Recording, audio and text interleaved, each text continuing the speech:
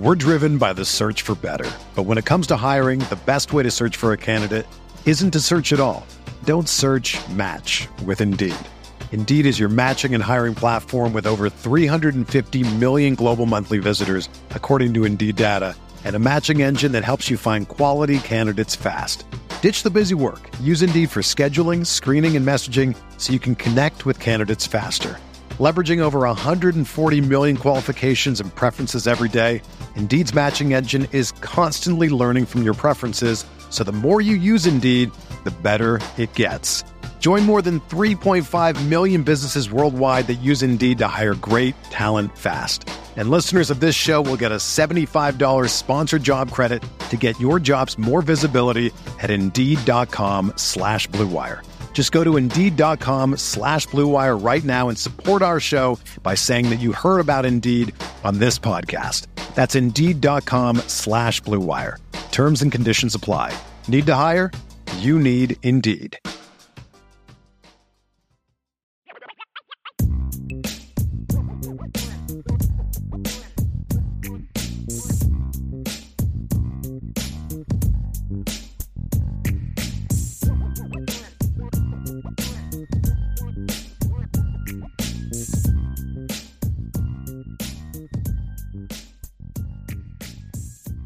So let's go ahead and jump into our Q&A. We have a lot of questions that we have here, and we're just going to jump into those. So we're going to jump into our Q&A. So let's get at the top. We'll just kind of answer some of the Jeremiah Love questions. First one, Ryan, if Jeremiah Love wanted to play receiver at Notre Dame, can he help and compete with the caliber of talent Notre Dame is bringing in? I think he can. I wide receiver actually wouldn't be my first position that I would try him out at. Like I said, I think he's a running back, but I think that he can. Yeah, John. I think that he's even a player where, whether you're talking about slot or he even has the speed where I think that he could play a little bit outside. I think he could definitely help you and compete, but I do ultimately think he's a running back first and foremost. Anthony Solomon talking about the 23 class. If Notre Dame gets Hannafin, is this a gap closing or gap erasing wide receiver class? I think it's gap closing. Actually, now gap erasing, I would say at that point, right? Because then we're talking about having the upside of a Ronan Hannafin with the upside of a Braylon James with the floor of a guy like a Jaden Greathouse and a Rico Flores. At that point, I think you have a great mixture of guys that could play immediately and then guys that have incredible upside moving forward as well. So I think that would be an erasing class at that point. Definitely closed, but I think that quickly you're going to kind of flip the script on that one. I don't think it's gap erasing because I don't know if if Notre Dame's capable of having a gap erasing class in 2023. And what I mean by that is, I think here's what I mean by that, Ryan. I don't disagree with anything you just said. I just don't know if Notre Dame is capable of doing it no matter who they get. That's the reality of it. I don't know. Just because, again, right now we anticipate Notre Dame having a situation where there's only going to be 4 scholarship receivers coming back next year. Mm-hmm. So you get 4 guys, you're at 8. It's like one more recruited scholarship guy than you have right now. And now you're in a situation where over half of those guys will be freshmen or sophomores. Half of your roster is going to be freshmen. So I just don't know if it's possible to erase the gap in this class outside of, like, you landed, Shelton Sampson, just whoever the 4 best receivers in the class are. And even then, I'd still say, yeah, but you're still short of numbers. Fair. And so I think that's kind of my issue at this point in time. Is I just don't know if you can say that with one class. When that's different for like one class on the D line, because they've been recruiting the D line pretty good for years. Now they took it to another level with this Keon Keeley, Boubacar, Brendan Vernon, Devin Houston class. I think that's one where you could argue that, right? Tight end, the gap's been erased for a minute. Like any losses they had on the offensive line, you've kind of gotten back in the last couple of years. I mean, so it just depends on where you are. But I think with where this receiver depth chart was, when you consider you lost 5 guys in one offseason going into 2021, and then you lose Kevin Austin, your best player, and then you replace those losses with 1 receiver in the 2022 class. I think just numbers wise, they're going to have to go. But from a talent infusion standpoint, everything that Ryan said earlier holds true. they are, if they can get Ronan Hannafin, they would certainly be doing about as good of a job as they could have done in this class. But he is key to that, because it's going to be tough to say that if you don't get Ronan Hannafin. I agree completely. In this class. Agree completely. We're driven by the search for better. But when it comes to hiring, the best way to search for a candidate isn't to search at all. Don't search, match with Indeed. Indeed is your matching and hiring platform with over 350 million global monthly visitors, according to Indeed data, and a matching engine that helps you find quality candidates fast. Ditch the busy work. Use Indeed for scheduling, screening, and messaging so you can connect with candidates faster. Leveraging over 140 million qualifications and preferences every day, Indeed's matching engine is constantly learning from your preferences, so the more you use Indeed, the better it gets. Join more than 3.5 million businesses worldwide that use Indeed to hire great talent fast. And listeners of this show will get a $75 sponsored job credit to get your jobs more visibility at Indeed.com/Blue Wire. Just go to Indeed.com/Blue Wire right now and support our show by saying that you heard about Indeed on this podcast. That's Indeed.com/Blue Wire. Terms and conditions apply. Need to hire? You need Indeed. Trade Coffee sent us 2 new flavors after my wife filled out their quiz. Big City French Roast from Joe Coffee, New York City, and Black Velvet from Atomic Coffee Roasters in Massachusetts. The Black Velvet was a dark roast with a note of burnt sugar, graham cracker, and malted milk balls. It was a very rich but smooth flavor that reminded her a bit of her favorite dessert, creme brulee. The Big City French Roast was also a dark roast, which is right up my wife's alley. And it was flavored with burnt sugar, baking chocolate, and roasted almonds. The smell in the kitchen while she was preparing a cup of coffee put a smile on my face, and she said the taste was even better and sweeter. And she didn't pick these flavors. They were chosen by Trade after she filled out a short quiz. You got to give this a try. And Trade Coffee connects customers to the freshest and best tasting coffee they've ever made at home by partnering with the country's best craft roasters. These are independent businesses from big cities and small towns. Trade customers are truly impactful for these independent roasters, often being the largest source of new growth for them. Trade's coffee team actually taste tests thousands of coffees to keep 450 different kinds live and ready to ship every day. There's no one perfect coffee, but there is a perfect coffee for you, and Trade's human-powered algorithm will find it. Trade is so confident they'll match you right the first time that if they don't, they'll take your feedback, and an actual coffee expert will work with you to send you a brand new bag for free. Right now, Trade is offering new subscribers a total of $30 off your first order plus free shipping and handling when you go to drinktrade.com/Irish. That's more than 40 cups of coffee for free. Get started by taking their quiz at drinktrade.com/Irish and let Trade find you a coffee you'll love. That's drinktrade.com/Irish for $30 off. Benjamin Carchi signed up for the board the other day. Says, I love all the info on the board. Took me long enough, but I am now there. That is all that matters. And he signed up for an annual membership. So we are going to see him around quite a bit. So we very much appreciate that. Appreciate you being part of what we're doing there. Very, very much. Sean Jeter said, and we have some team stuff here too. This doesn't have to be about just recruiting. Says, what is an opinion you have for the 2022 season that you have absolutely zero evidence to support? Mine is that Stanford will overachieve and win 9 games somehow. I love the premise of that. You have zero evidence to believe this. Here's one, because I have zero evidence to believe this, but I believe it will be true. And I think this will be a much better coached Notre Dame football team than it was last year. I have zero evidence to believe that because this staff has not coached a single game together, right? Marcus Freeman has not coached one game as a head football coach, in my opinion, that means anything. Because I don't put a lot in the bowl game. But as far as what do I have? What info do we have? What have we seen to make me believe that? Nothing. It's what I think based on what these guys have done. But I have zero evidence to believe that this staff, as currently constituted, will be better coached than Notre Dame has been in several years. But I believe it to be true. It's a prediction that I have for the season. What's yours, Ryan?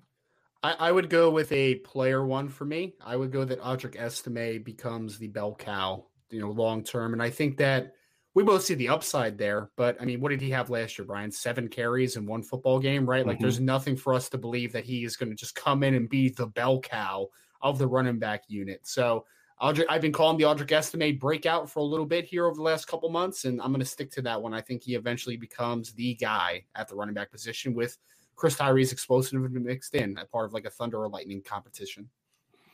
Speaking of, it's funny you say that, because the very next question from John A1 is the possible duo of Audric Estime and Chris Tyree will be the best Notre Dame duo since ... prediction. I know Diggs is a player too, but he's recovering from injury with Price. I mean, because Notre Dame's had some pretty good 1-2 punches in recent years. I mean, the Kyron Williams 1-2 punch was pretty decent in 2020 when they actually used Chris Tyree. You go back to 2018, it was sort of a duo, but not when Dexter came back, he was that guy. Thinking back to 2015, it was a similar thing where, like, numbers wise, that was the best duo they had. When you look at CJ Prosise rushed for 1,100 yards, Josh Adams set a freshman record of over 700 yards, but they rarely used them together.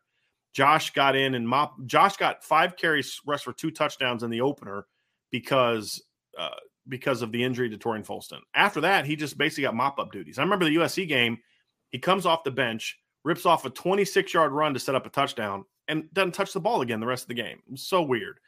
But, that's kind of was how they did it in a lot of years, which is really weird. But they weren't really a duo. I mean, I think you kind of have to go back, in my opinion, to sort of 2012 to get the last, like, true duo where they would use multiple players together, and it was really a trio.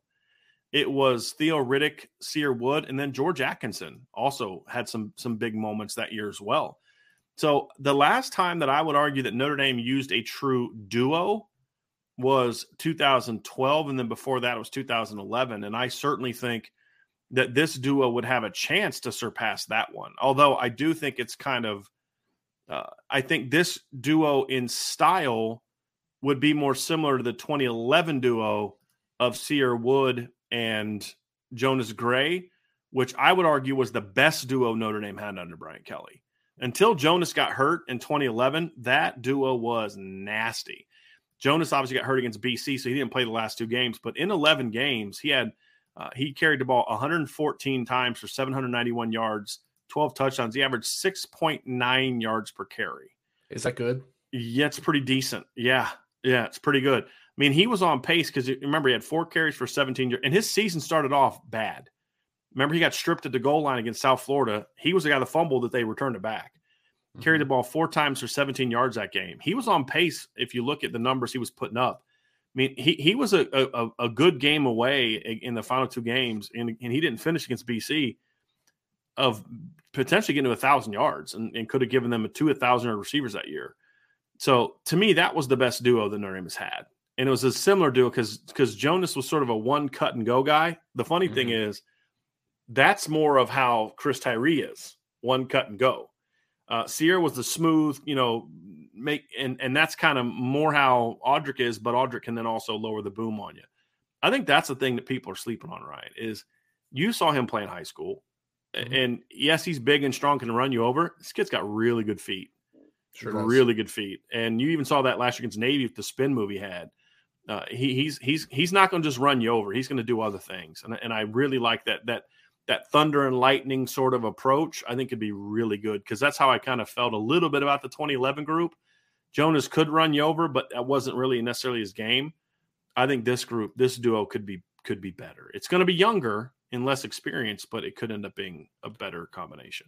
I kind of like the Audric Estime to Jonas Gray comparison. That's interesting. I've never thought about that one. I don't know if you've ever mentioned that one before, but there's some similarities there. Yeah. Like they look like a power back, but like then you kind of undersell the shiftiness in the feet that they have in the hole, and they kind of make guys miss in tight quarters.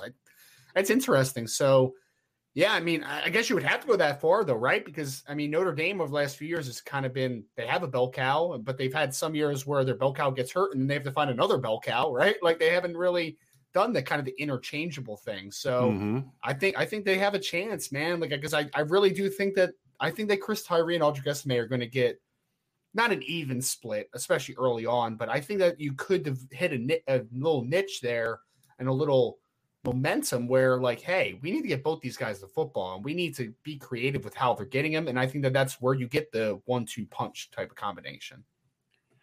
Yep. Good question. Irishman 7114.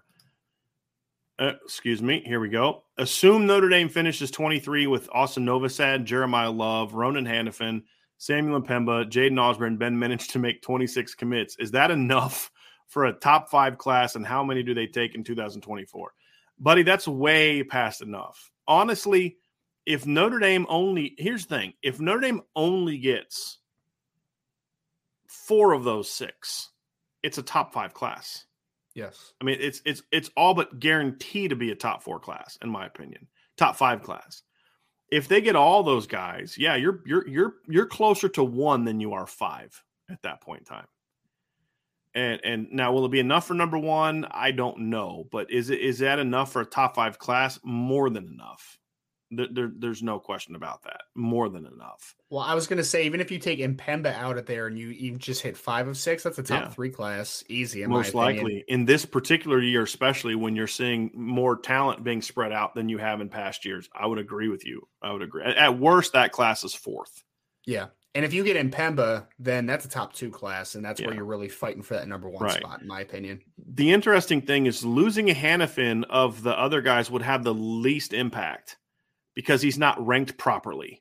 Now, I would argue that's nonsense, and if we're looking at this practically, forget what the rankings say. Looking at this as practically, that hurts your class a lot. I'm just simply looking at it from a recruiting rankings standpoint because only 247 right now has even remotely come close to properly ranking Ronan Hannafin. They've jumped him up to 166. I'm comfortable with that. I have him close to the top 100, but because the position he's going to play is something he's kind of not really experienced at, I'm okay with 166. Questions about his, competition, all that stuff, whatever. I have him higher, but I'm not going to argue with that. Some say him as a 3-star, and that's just patently absurd. Yes. But it wouldn't crush your rankings to not get him, but it would hurt you practically not to get him. But, Jaden Osbury, we feel really good about. He's a highly ranked guy. Austin Novosad, he'll help you more with some rankings than others. He'll help you more in 247 because they just bumped him up to 89th in the country. Yep. So that would help. He's 188th on 3. Rivals has him at 136, so that would give you a bump if you can get him. Jeremiah Love's borderline consensus top 100 player. I think the lowest ranking he has right now is 104. Mm-hmm. I think right now it's his lowest ranking. So yeah, you're getting a huge jump from those guys. And this is what we talked about last week, Ryan, where when people kind of are there's a lot of Notre Dame fans, and again, we know what it's called. It's BK PTSD, where Notre Dame jumps out number 1 and they're like, okay, now let's just sit back and wait for these other schools to catch you. This list right here shows that Notre Dame, they're number 1 now. They're number 1 on ESPN. They're tied for number 1 on Rivals. They're number 1 on the 247. It's either 247's own list has them number 1. The composite, I believe, has them number 2. And I think, and they're number 1 on 3 consensus, I believe, but then number 2 on 3 specific rankings. So they're either 1 tied for 1st or 2nd on all the different rankings. And they're significantly ahead of most everybody else other than Ohio State. But they're still some big-time players, as we see down here on the board. Jeremiah Love's a top 100 recruit. Novosad's a top 100 recruit. Hannafin's a top 200 recruit. Alsbury's a top 100 recruit by half of the services. Minich is the only guy that doesn't really bring a whole lot to the table from a recruiting ranking standpoint. But with some of the recruiting rankings, it won't matter because they only rank the top 20 guys. Mm-hmm. So it's a really interesting class. But yes, that would absolutely be a top 5 class. No doubt about it. John Mayo asked, he said, I've heard rumors that Justin Rhett wants to come back to Notre Dame. Any truth to this? John, I have not heard that rumor. I can assure you that Notre Dame is not in conversation with Justin Rhett. So he may want to come back to Notre Dame. I have no idea if he does or doesn't. I'd be surprised by it. I have not heard this rumor before, but I can confidently say that Notre Dame is not recruiting Justin Rhett right now. And I'm not saying that to be but they will in a week. No, I have, as far as I know, there are no plans for them to make a move on Justin Rhett. I think Notre Dame is very happy with how their cornerback board panned out. And you also have to remember, it was not a one-sided decision. That was a decision where Notre Dame, and if it was one-sided, it was more on Notre Dame's side than it was on Justin Red's side, if you remember that scenario. John A1, this is a good team one, Ryan. Which O-line development performance during fall camp will be the most important for the offensive line to be where it needs to be week 1? I think, it's going to be comfortability playing in the different positions, right? I mean, we're talking about Jared Patterson potentially moving out to left guard. We're talking about Zeke Corral coming back in at center. You're talking about Josh Lugg playing right guard, a position that he's played before, but he just played all of 2020 at right tackle, right? Or 2021, excuse me. So I think it's the meshing, and that's a big thing, is that offensive line is about a cohesiveness between, left tackle all the way to right and a comfortability playing next to each other. So I think you're seeing 3 different players are going to be playing a different position than they played potentially in the 2021 season. So I think it's as much about, like, let's get them in those positions and let's start getting that cohesiveness to work together, because when you're doing something that's different, you have to be able to, get reps at that, right? So I think that for me, the biggest thing about the offensive line is you have to find the right 5, but then you have to give them a time to gel together, because it's such an important position. It's such an important thing to be able to be comfortable with the people around you playing offensive line. Next question from John A1. How teachable is ball placement for quarterbacks? Is ball placement an ability skill that is naturally inherent to a player's feel for the game, or can guys work on it and become elite with given physical tools? I think it's both. I think there's a couple things to this, John. Number one is with quarterback play, it's no different than anything else. There's always a natural ability that some guys have. I don't think Jimmy Clausen was a very coached up kid, right? But he also had a natural feel for where to put the football and had the natural ability to do that. There are some guys that absolutely know where they want to put the ball, but they can't always do it for a host of reasons.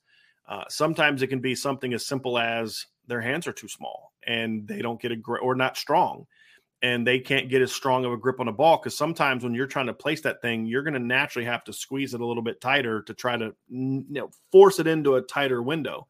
And some guys can't throw as effectively in that situation. Some of it's footwork. If you want to put a ball low and away, there's a way to step to that. So there's some things can be enhanced to that. There's some things about release point that can be addressed. Now, release point is not about your throwing motion. It's about the release point. If you want to get, so for example, one of the things that I harped on with quarterbacks when I coached is when guys wanted to get touch on the ball, they would dip their back shoulder and then do it that way.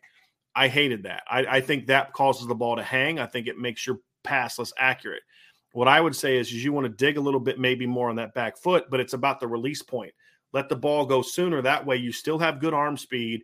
You're still snapping your wrist, and the ball's going to get up and get down quicker because you don't want it to float. And so that is something that can be fixed. Now, a guy may be able to perfectly place it on the outside, but it's not going to be as effective if he's not able to get a little bit more zip on that touch pass. So there's all types of things like that can be improved upon. But the reality is some guys are just never going to have great ball placement, and some guys naturally will. Mark Sanchez, to me, was one of the more fundamentally sound quarterbacks to come out of college in a long time. I mean, when I watched him play, there was nothing I could look at and say, this is why he's not super accurate. There was nothing I could look at someone and say, if I could correct this, he just didn't have that natural feel for where to put the ball or the timing of it, right? But he just wasn't a super accurate quarterback. Honestly, this is going to sound crazy. I don't think Peyton Manning was a super accurate quarterback the way that Tom Brady is. His timing was so impeccable that he didn't have to have the same ball placement that Aaron Rodgers has on throws, right? But he understood. He still had a great feel mentally for the game of where the ball needed to go, even though he couldn't necessarily put it quite as well as, like, say, an Aaron Rodgers, for example. So there's other aspects to it, but some guys, just no matter what you do, they're just not going to have a great feel. It's not even that they don't want to, but for whatever reason, maybe their throwing motion isn't conducive to it. Maybe they can't get the release point down properly. You see this with baseball pitchers. Why can some baseball pitchers put the ball wherever the heck they want? Some guys can't. It's not that they don't want to. It's like, I want to be able to throw the ball in the low outside part of the plate, but I just can't. So there's always something to it. But yes, it is a skill that can be that is inherent. It is a skill that can be worked on. But I'll say the last part, the only way it can become elite with all the work in the world is if you have a natural feel to it, right? To be an elite ball placement guy, you have to have a natural feel with really good coaching. Like some kid who's never been coached isn't going to just walk out there and put the ball wherever he wants on every throw. He's going to have a knack for it, but then it requires the coaching build up to be able to allow that to effectively happen on Saturdays. So that would be, John, that would be my answer to that when it comes to quarterback play. You guys all heard it. Ryan said that Peyton Manning was overrated. Go ahead. Sorry. Today is not the day for that, my friend. I'm sorry. Today's not the day for that. I know. Trust me. I get it. Jack Sullivan said, is there time for a non-recruiting question? Always. Position by position, how would you compare 2021 Oklahoma State to 2022 Ohio State? Well, offensively, I don't think there is any comparison to me. I mean, is there a position on Oklahoma State's team that you would put in the same ballpark as Ohio State's? I think that their offensive line in 2021 was more fundamentally sound than Ohio State's was, but that's partly why Coach Stud's not there anymore. They don't have the size or the talent or the athleticism that Ohio State had on the offensive line. It's not really close anywhere else. Defensively, It's a different conversation. Linebackers, big advantage to Oklahoma State. Big advantage to Oklahoma State. Defensive line is an interesting one because if we're going to sit here as NFL scouts, it's a no-brainer. It's Ohio State. If we're going to go off who was the better college defensive line, Ohio State's 2022 defensive line is going to have to get a lot better if it's going to be better than what Oklahoma State's was last year, Ryan. Agreed. I mean, when you have guys like Brock Martin and I forget Oliver's first name. Is it Colin Oliver was the freshman last year for Oklahoma State, but and then Tyler Lacey, Oklahoma State had some really good college football players in that defensive line and some productive college football. Weren't they the leader in sacks last year, college football wise, right? Like they were at least they led the nation in sacks last year. Yeah. Yeah. They were a fantastic unit. And none of them is the talent that Zach Harrison is, but they're also better football players than Zach Harrison is right now. Right. Like that's a huge difference. Right. So, I mean, it's a huge advantage from a college football perspective for Oklahoma State defensive line. I think secondary is an interesting conversation, Ryan. Again, how much projection are we going to be able to do with the Ohio State secondary? Because I know Ohio State, it's hilarious listening to some Ohio State fans on the message board or on the YouTube channel. You'd swear to God that 3 of their returning secondary guys are going to be top 10 picks next year. They still are living this fantasy world that they got Eli Apple, Von Bell, Marshawn Latimer, Jeff Okudah trotting out this year in the secondary. And it's just not accurate, in my opinion. Now, could it be a good secondary this year? Yes. But the reality is, I don't care how bad Kerry Coombs was as a coach last year. That was also partly a talent problem. They didn't have great talent. They had good talent. They still have good talent. But I would say that so did the Oklahoma State secondary, which is partly why Jim Knowles brought McAllister with him, because they needed him to play. And they're always going to play. I will say this, Ohio State has the more athletic secondary, but the secondary last year for Oklahoma State was really good. It was a very good secondary. The Bernard Converse kid was really good. They had 3 really good safeties, including Tanner McAllister. They had kids that could cover. There's a reason in the regular season they allowed in a passing league, they allowed 1 receiver to go for 100 yards last year. 1. That's it. Notre Dame had 3 in the Fiesta Bowl alone. So it's kind of like what people like. Notre Dame's defense is not as bad as it looked like in the Fiesta Bowl. I'd make the same case for Oklahoma State's. They were not that bad at pass defense coming in the season. They were a top 10 pass defense coming into that season last year. The most they had allowed all year was 307 to Iowa State.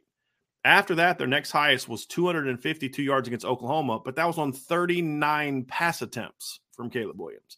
Caleb Williams completed 51.3% of his passes, averaged 6.5 yards per attempt against Oklahoma State. They were not having a lot of success. Teams were not having a lot of success completing passes against Oklahoma State last year. They just weren't. Notre Dame had success because they got really good players. And it was also a bowl game, and what to expect from this, and that's why I just don't put a ton on bowl games. But when you watch film of Oklahoma State last year, they had a very, very good secondary, and will Ohio State's be more physically talented, Ryan? I would say yes. Would you agree with that? Physically, just athleticism and talent. Yeah. But they're going to have to improve a lot from where they were last year to be better than Oklahoma State's, in my opinion.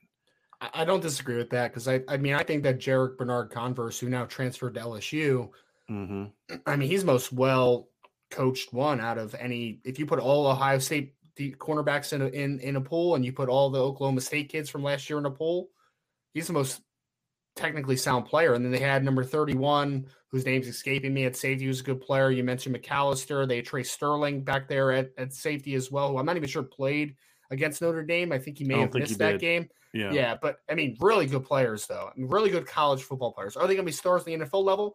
No. Could Denzel Burke be a dude on the NFL level if he improves? Sure. Could Ronnie Hickman be that dude? Sure. But right now they aren't those guys, right? Yeah. They are right now not as good at college football players as what we saw at Oklahoma State in 2021. Right. You're talking about Colby Harvell-Pell. And the other thing too is, Jack, if we're talking about where they'll be against Notre Dame, that's what our answers were for, is where will they be against Notre Dame? I've said this in previous shows. Ohio State, in my opinion, is going to be a lot better team in November than they will be in September. I mean, Notre Dame will as well, but I think Ohio State especially, because there are some things that they have to overcome that aren't just going to magically change just because there's a new coach. Same with Notre Dame. There's going to be areas where Notre Dame's going to be a lot better. Like, I expect the offensive line to be a lot better in October, November than it is going to be on September 3rd. That doesn't mean it won't be good on September 3rd, but I don't think that he's – like, Notre Dame against Ohio State, I don't think – well, maybe it should be this. I'm not expecting it to look like the 2017 offensive line in September 3rd. I think that would be an unfair expectation. So I think it'll take a little bit of time, in my opinion. Got Rob O'Meara. Do they prefer Minich over Coach McCullough's son, Dea? Yes, they do. That's why they're recruiting him. Yeah, exactly. John A1, will Notre Dame field a top 3 team in terms of physicality? What do you expect from this team's unit, and unit to unit as far as being physical? That's a good question, John. I would say it would be hard for me to expect them to be that in year one, because one of the complaints I had about Notre Dame last year, which is I still can't believe I actually had this about Notre Dame, they were not an overly physical football team last year. On either side of the ball, we talked about they could run. I think that's the thing that a lot of people didn't give Notre Dame's team enough credit for last year. They had a lot of kids that could run.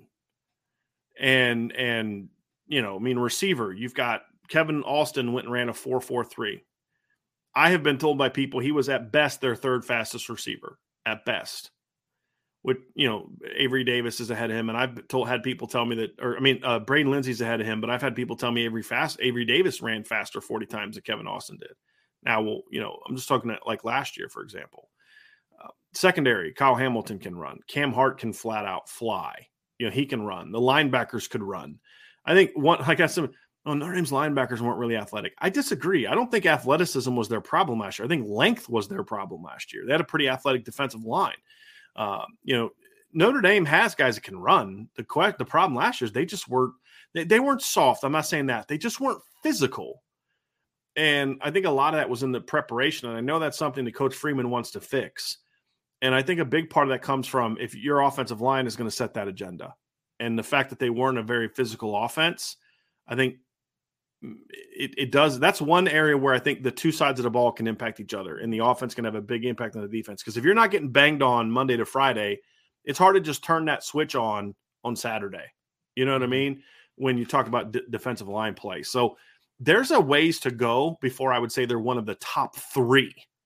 Because obviously Georgia's going to be in that conversation. They're going to be in there. There's a big difference between the physical. Forget talent. Take talent out of the conversation, Ryan, because talent's a different thing here. Yep. Just the way Georgia plays, they are significantly more physical than what Notre Dame was last year. Significantly. Mm-hmm. So there's a long way to go between where Notre Dame was in 2021 and where they would need to get to in 2022 for them to be top 3. Now, they better be top 10, right? I mean, that can be fixed right away, but it's a mindset thing that I think can take some time to truly get to the level. I mean, Kirby's been building towards this since the minute he was hired. Sure. And Marcus Freeman has to overcome a lack of physicality that they had, and to make it more so, which is why I think he does want to emphasize being better at running the football. Yeah.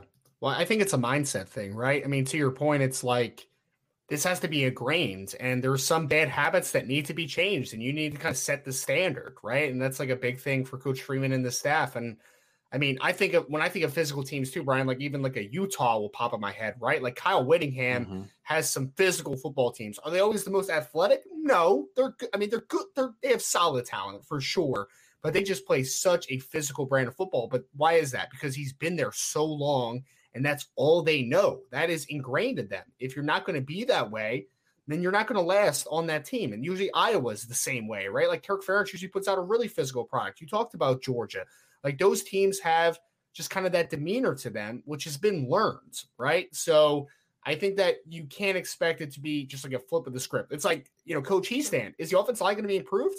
Absolutely. Is it going to be up to Heastand's standards? Hopefully by the middle to end of the season, we hope. But either way, year 2 under Coach Heastand, in theory, is going to be better than year 1. It's going to be a continued evolution and just improvement in that department, in my opinion. I do think the closer they get to that, the better they'll be. 100%. As far as just overall team. John also asks, how do you expect Jarrett Patterson to play at guard? Will he be an impact player in the run game? Look, I here's the thing. I think a lot is being made by some about the move of him from center to guard. I don't think it's that big of a difference. If anything, I think it allows him to play with a little bit more explosiveness off the ball. Yep. Can he be an impact player in the run game? It depends. I think he can be an impact player in the run game by how I would define it, which is more broadly being highly effective and efficient at what you do. Yes, I think he's athletic. He gets to the second level well. I think not having a snap will allow him to use both of his hands. So I do think that he can be an impact player. If you define impact as, is he going to look like Quentin Nelson or Mike McGlinchey in 2017? No, different type of player. Sure. I think he can be an impact player in a run game. It's just not going to look the same way when Quentin Nelson did it, right? Because they're just different types of players. So that would be my answer to that. Let's see. We got a few more here that we'll get to before we get out of here. Stonador, is it normal for commits to be so involved with recruiting? Love to see CJ Carr putting so much effort in to help build this class. Yeah, it's been going on for a while. Yeah. I think like Gabriel Rubio, Blake Fisher were huge recruiters in 2021. Last year, we've kind of talked about some of the guys. Nolan Ziegler was a big part of what they did last year. The difference now is because of social media, you and us, we can all see it more. But yeah, building relationships has always been a very important part of that. Now, the thing is, it's always been a part of it since this recruiting calendar was expanded the way that it was. As I've said before, it wasn't that long ago that a lot of the best players and a lot of players didn't commit until after their senior seasons. So it was all kind of happened a lot quicker. You're seeing it goes on so much longer now that it allows more time to build those relationships. Where in the past it was always like, hey man, I'm good, you're good, let's go do this thing together. And it would be something that was decided later. But when you did have the longer relationship things, it would be like kids from the same region. All the kids from Miami talking about wanting to go to the U, or all the kids from, LA talking about let's go to USC or whatever. It would be more stuff like that was regional. Now it's just TJ Carr can talk to a kid from Hawaii just as easily as he can talk to a kid from Detroit, in regards to the access to communication. Because back when we were kids, if you wanted to build a relationship up, not back when I was a kid, Ryan didn't have this problem, I don't think. Back when I was a kid, if you wanted to build a relationship with a kid that lived across the country, it cost money. It's called a long distance phone call. You know what I mean? Like, we didn't have. It wasn't until I went to college the first time I got on an instant messenger type of thing, right? So it's a different world, but it was always there. It's just it's more prominent now and more exposed to it now. Sean Kane asks, is Howard Cross likely to start at nose or back up Jason A, or does it depend on the progress of Jacob Lacey and Smith at nose guard? I expect him to start. I expect him to start at nose. Mm-hmm. Yeah, with a healthy dose of Jacob Lacey in there as well, and Smith. Yeah, I mean, I think those four will kind of play the inside spots unless some of the younger guys are gonna be able to climb into that. So yeah, I would expect him to be a player. He's just so small. I mean, I just saw a picture the other day of all the linemen hanging out, and I'm like, man, he's so little, But I mean, he gets the job done, gets the job done. Tough New Jersey kid, man. Yeah, there you go. Go Irish. Is anyone hearing if Notre Dame showing interest in Jordan Marshall, running back out of Moeller High School in Cincinnati? He was at Irish Invasion, and so clearly there's a relationship there. Right now, I don't know where he stands in regards to getting an offer, but yeah, they're on him. I mean, they're on him. There's no doubt about that. Call me Ty with a question here. By the way, Justin Marshall's a 2024 running back, just to be clear. Call me Ty, different type of player. Do you put Scott in the same level as a recruit as Keon Keeley? Okay, here's my thing. If we're going to go back to when they were both sophomores, he's better than Keon Keeley. He's a better player, high school player, as a sophomore than Keon Keeley was as a sophomore. Keon at a young age was about projection, right? It's when the light goes on, he will be this. So the ceiling was always higher for Keon. But Justin was a more disruptive, dominant player as a junior than Keon was. I mean, as a sophomore than Keon was as a sophomore. However, Justin would have to make a big leap to be better than what Keon was as a junior, right? Because that's the thing is from day one, you all remember me talking about this. Like, this kid is a 5-star waiting to happen. That was the thing about Keon. Justin Scott is also that kind of player, but I don't know if, I would say, I think Keon could be a top 5 pick. I think Justin Scott's more of a top 10 to 15 overall pick if they both maximize their potential for looking at from the NFL draft, because of the fact one plays on the edge and one plays inside. So is he quite on the same level as Keon? No, not quite there from a projection standpoint. He's more advanced than Keon was because he's so much bigger. I mean, Keon was a 6'6" string bean as a sophomore. Right? Justin Scott's 300 pounds already, so he's just further along, but the ceiling for Keon is higher. And that's true of any defensive lineman I've seen in the 2024 class. Every single one. I mean, Elijah Rushing, Nigel Smith, all of them. Great prospects. But Keon's not the kind. There's not a Keon Keeley in every single class nationally. Forget Notre Dame's class, nationally. That's what I think of Keon Keeley. Thoughts on that, Ryan? Do you have anything to add to that? Yeah, no, I have not seen Keon Keeley's sophomore tape, so I need to go back and watch that to be able to compare adequately. It's just it's an awesome statement though to make. I would love to see it just because obviously we know what Keon Keeley is now, right? Mm-hmm. So that's kind of where my disconnect is. I know what Keeley is as a junior. I've only seen Scott as a sophomore, so it's a little bit of a different deal. Obviously, so people understand, Ryan was not at Irish Breakdown when Keon committed. He was still doing something else. So when you jumped in, it was this January, and Keon was already committed. Yep. My first look at Keon was when he committed in last June, which meant the film we were looking at was, like Justin, the sophomore film. But what I'm saying is you could see then that Keon had the elite ceiling. You could see it then. But you also saw a kid that was super skinny, that had room he needed to get a lot bigger, and you could see that he was athletic, but he didn't quite. What it looked like to me, Ryan, he was that kid that had just hit a growth spurt, and he was still you see it in basketball even more, and he's still trying to figure out how to always put the coordination together to do that.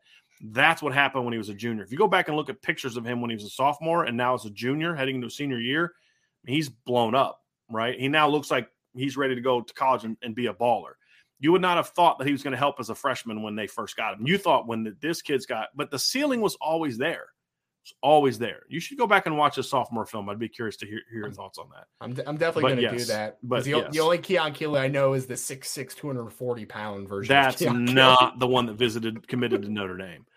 He was like 220, 225 when he committed, and that was bigger than what he was as a sophomore in the fall. Because remember, this was June of his going into his junior year. Yep.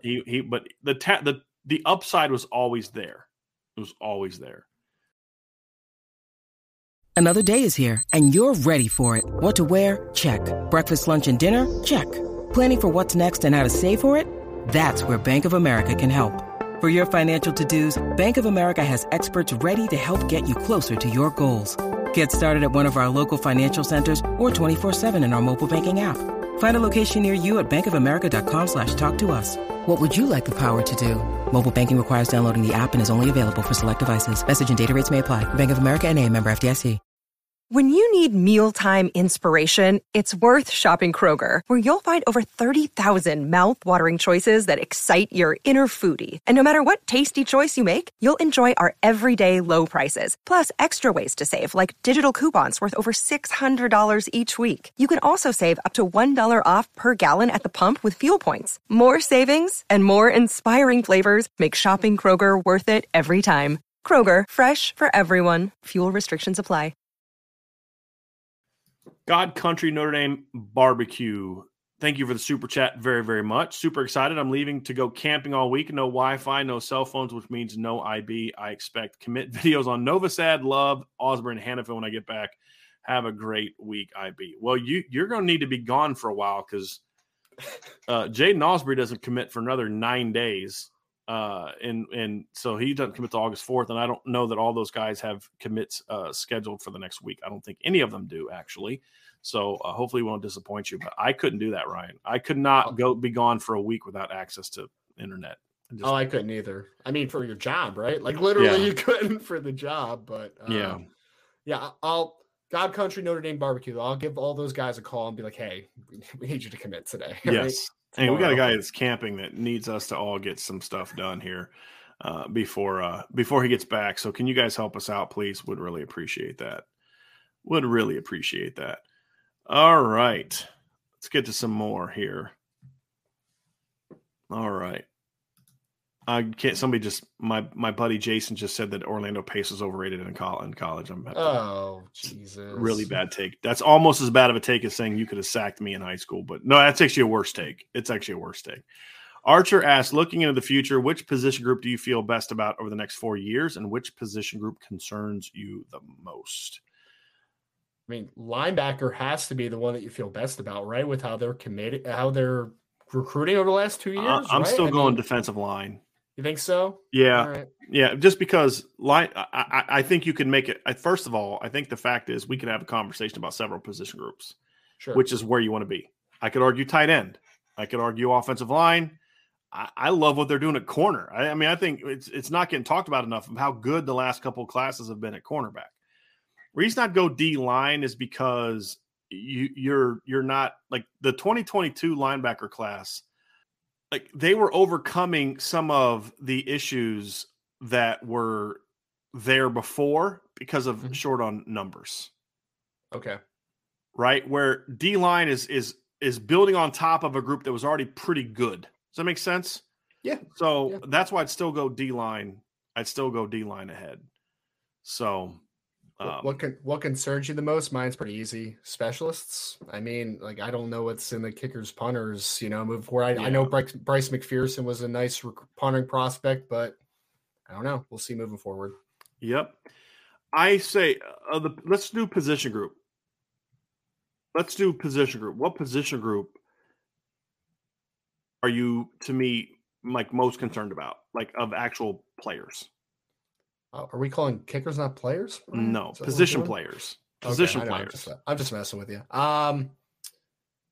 It's a good question. I mean, I don't have like anything that's overly concerning, to be honest. I guess wide receiver, I guess, right? Just like the numbers to continue to get to those numbers, I guess. But like even there, I like the talent that they're bringing in. So that one's a little tough. I guess I would defer to wide receiver just because of the numbers issues, though. Okay. Yeah, I'm trying to think. I would. Man, that's a tough one. I'd say quarterback. Huh. Yeah, because here's the thing. Right now, they don't have a quarterback committed in 2023. I'm not super high on Steve Angeli. What if CJ Carr gets hurt? Right? I mean, like, to me, there's a difference. Whereas, like, if Jadarian Price were to not pan out or get hurt, you'd still have Jabron Payne. You still have Jaden Lamar, potentially Jeremiah Love. You know what I mean? Like, those type of things. So to me, I'd say quarterback is still, because the depth is still a problem. You know what I mean? Does that make sense? Yeah, that makes complete sense. Complete sense. I guess it would ease your concern a lot if Notre Dame does get a pretty good 2023 quarterback. Then you're going to feel like there's an insurance, I guess, to that pick at that point. Yeah. But yeah. Yep. So, all right, we have a super chat here from Sean Michael. Thanks as always, guys. I just had to show some love to Dane Christ. So underrated. He could throw it 45 yards in a rope. Wish injuries didn't get him. I don't think his issues were only injury related. Mm-hmm. I think Dane had a couple other issues. He had a very long release, which could create some bouts of inaccuracy. And I just don't think he handled adversity on the field super well. You always got to be careful when you say that, because people they get a little sensitive about, I'm not talking about life. Some people, he didn't handle adversity on the field extremely well. And he obviously wasn't coached worth a crap by Charlie Molnar. But he had a bazooka for an arm. I mean, there wasn't a Notre Dame quarterback that threw the ball harder or farther that I know of than Dane Christ. I mean, he had an absolute rocket for an arm. I mean, I remember the touchdown pass against Michigan in 2010. It's like the Michigan guy really thought he had the read on that, and that ball to Kyle Rudolph that went for like a 95-yard touchdown. He really thought he had a read on that thing, and it just kept going and going and going and going. But yeah, he and I also think Dane gets too much of the blame for the 2010 season. I think Kelly gave him too much of the blame, to be honest with you. I don't think they necessarily had an offense that was geared towards Dane, which, whatever, you're trying to instill an offense. But, I mean, it's like the Michigan game. People forget. Notre Dame had a lead when Dane got hurt, and then the lead was gone when he came back. To me, I just felt like and I think because Tommy Rees went on the run that he went on to go 4-0, that just shows that Dane wasn't that good. Well, that's assuming that Dane was the reason that you lost those games, and I never felt that he was, but he, how Kelly, but that's kind of where it was with Kelly. He was always going to blame somebody for the shortcomings. We just didn't know he was that guy yet. You know what I mean? Like, we didn't know Kelly was that let's blame somebody type of thing. And, going into 2011, it was just one of those things where Kelly was just waiting on him to make a mistake. And when he did, he was going to,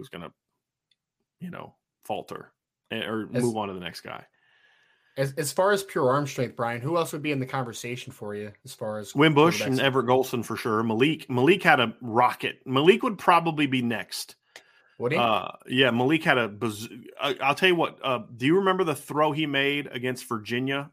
The long touchdown to Will Fuller? Mm-hmm. Yeah. Okay. Yeah. I mean, you're not going to find a much further pass than that. I mean, it was an absolute rocket. I mean, they've had some guys with really strong arms. I mean, here, just pure arm strength, DeShone Kizer is probably not in the top 5 of Notre Dame quarterbacks since Brian Kelly arrived. And if we're just going to talk just pure arm strength, I mean, Andrew Hendricks is in that conversation. He had a very strong arm and no clue where it was going to go. Hendricks had a rifle. Yes, who was the kid who was on the roster a couple years ago? The backup. He had a cannon for an arm too. You talking about Phil Dracovic? No. Bro, Brandon Clark. Yes, Clark had a cannon. Yes, he had a strong. Now again, you had no clue where it was going to go. They've had some kids the last couple years, Ryan, that had very, very strong arms. It's just.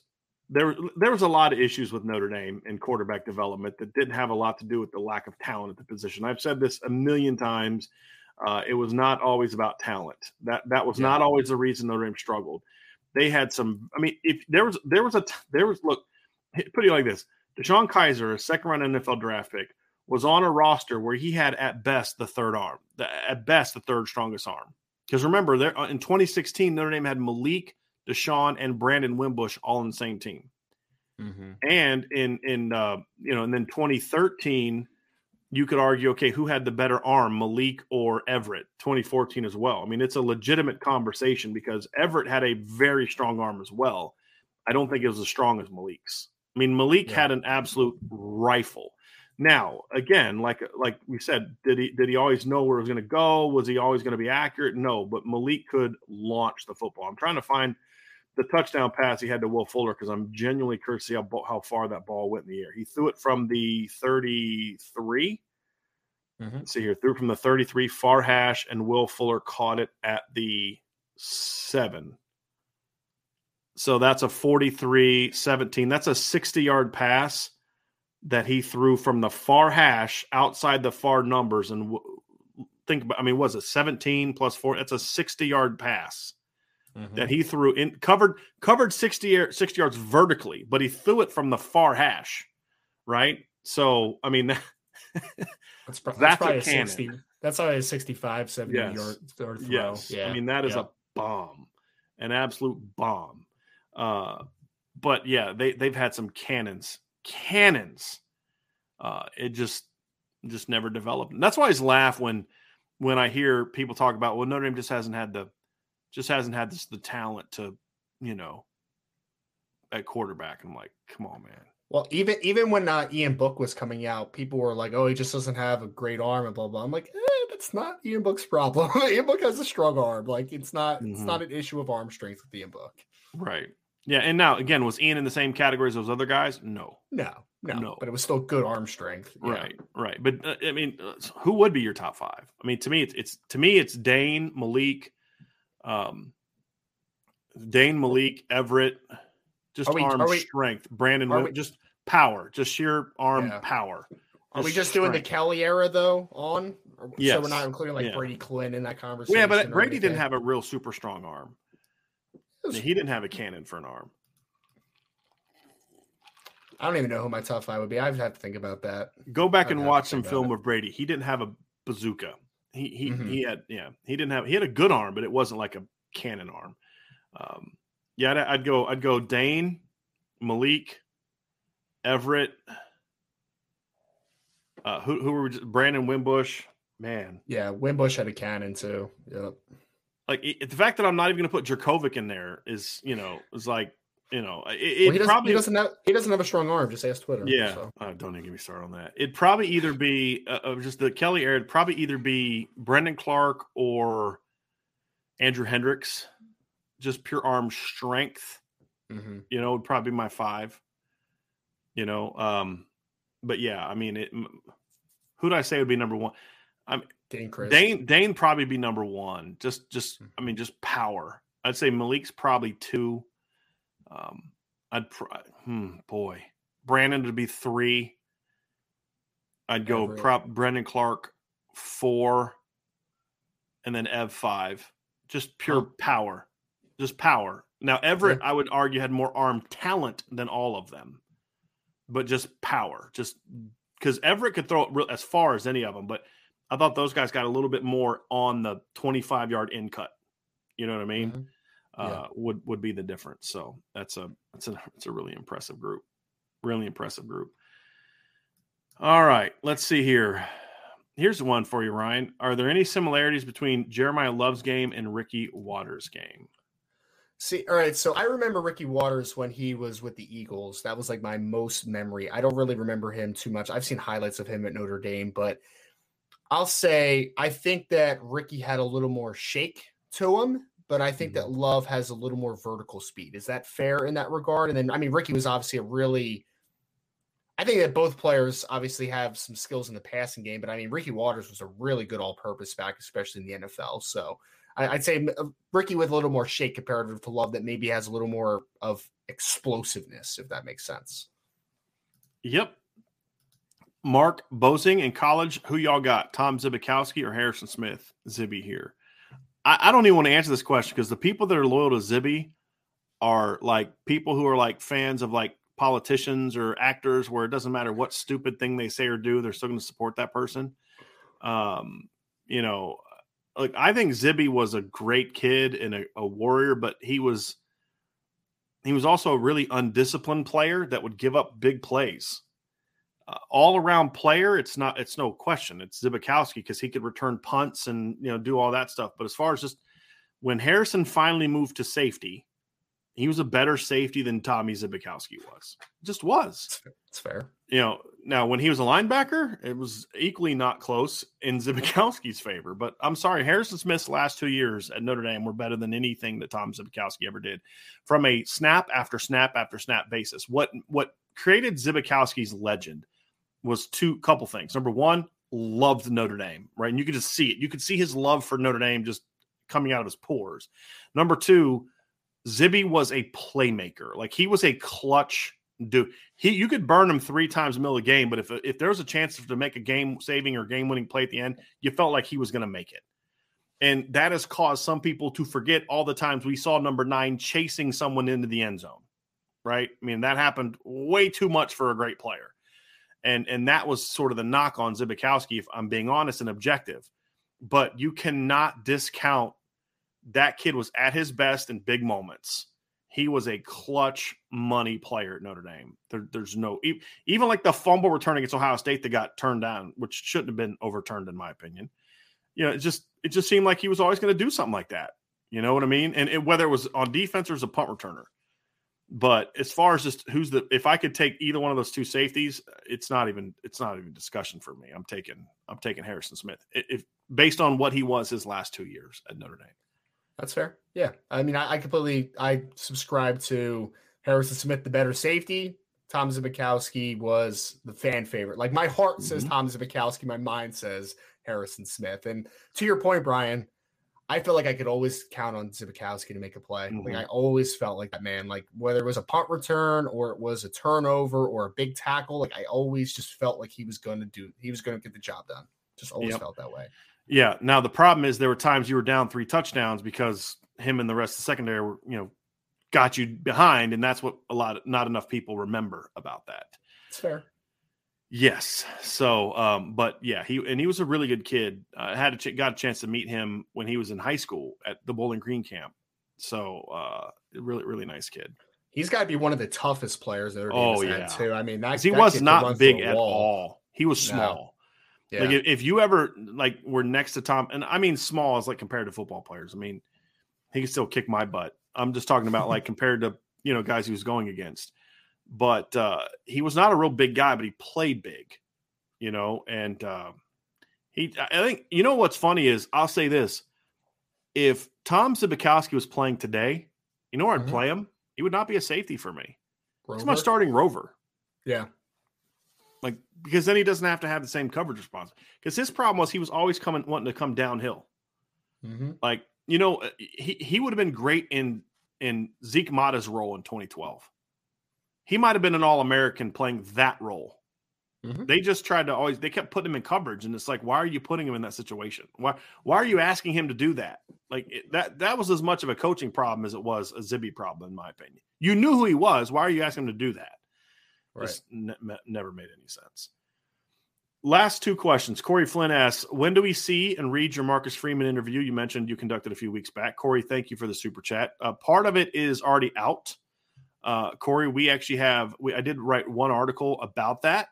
The other part will be part of the football preview, which I'm still working on. So that's kind of a solo thing right now that I'm working on. So we're going to try to get that done. I'm hoping that will be done before the season starts, and that will be something that I think my thing now is only going to be open to Irish Breakdown subscribers. So I will put that interview up after that at some point in time on the site. But for now, it is something that is going to be in mostly. And now I got a couple features from that will have quotes from it.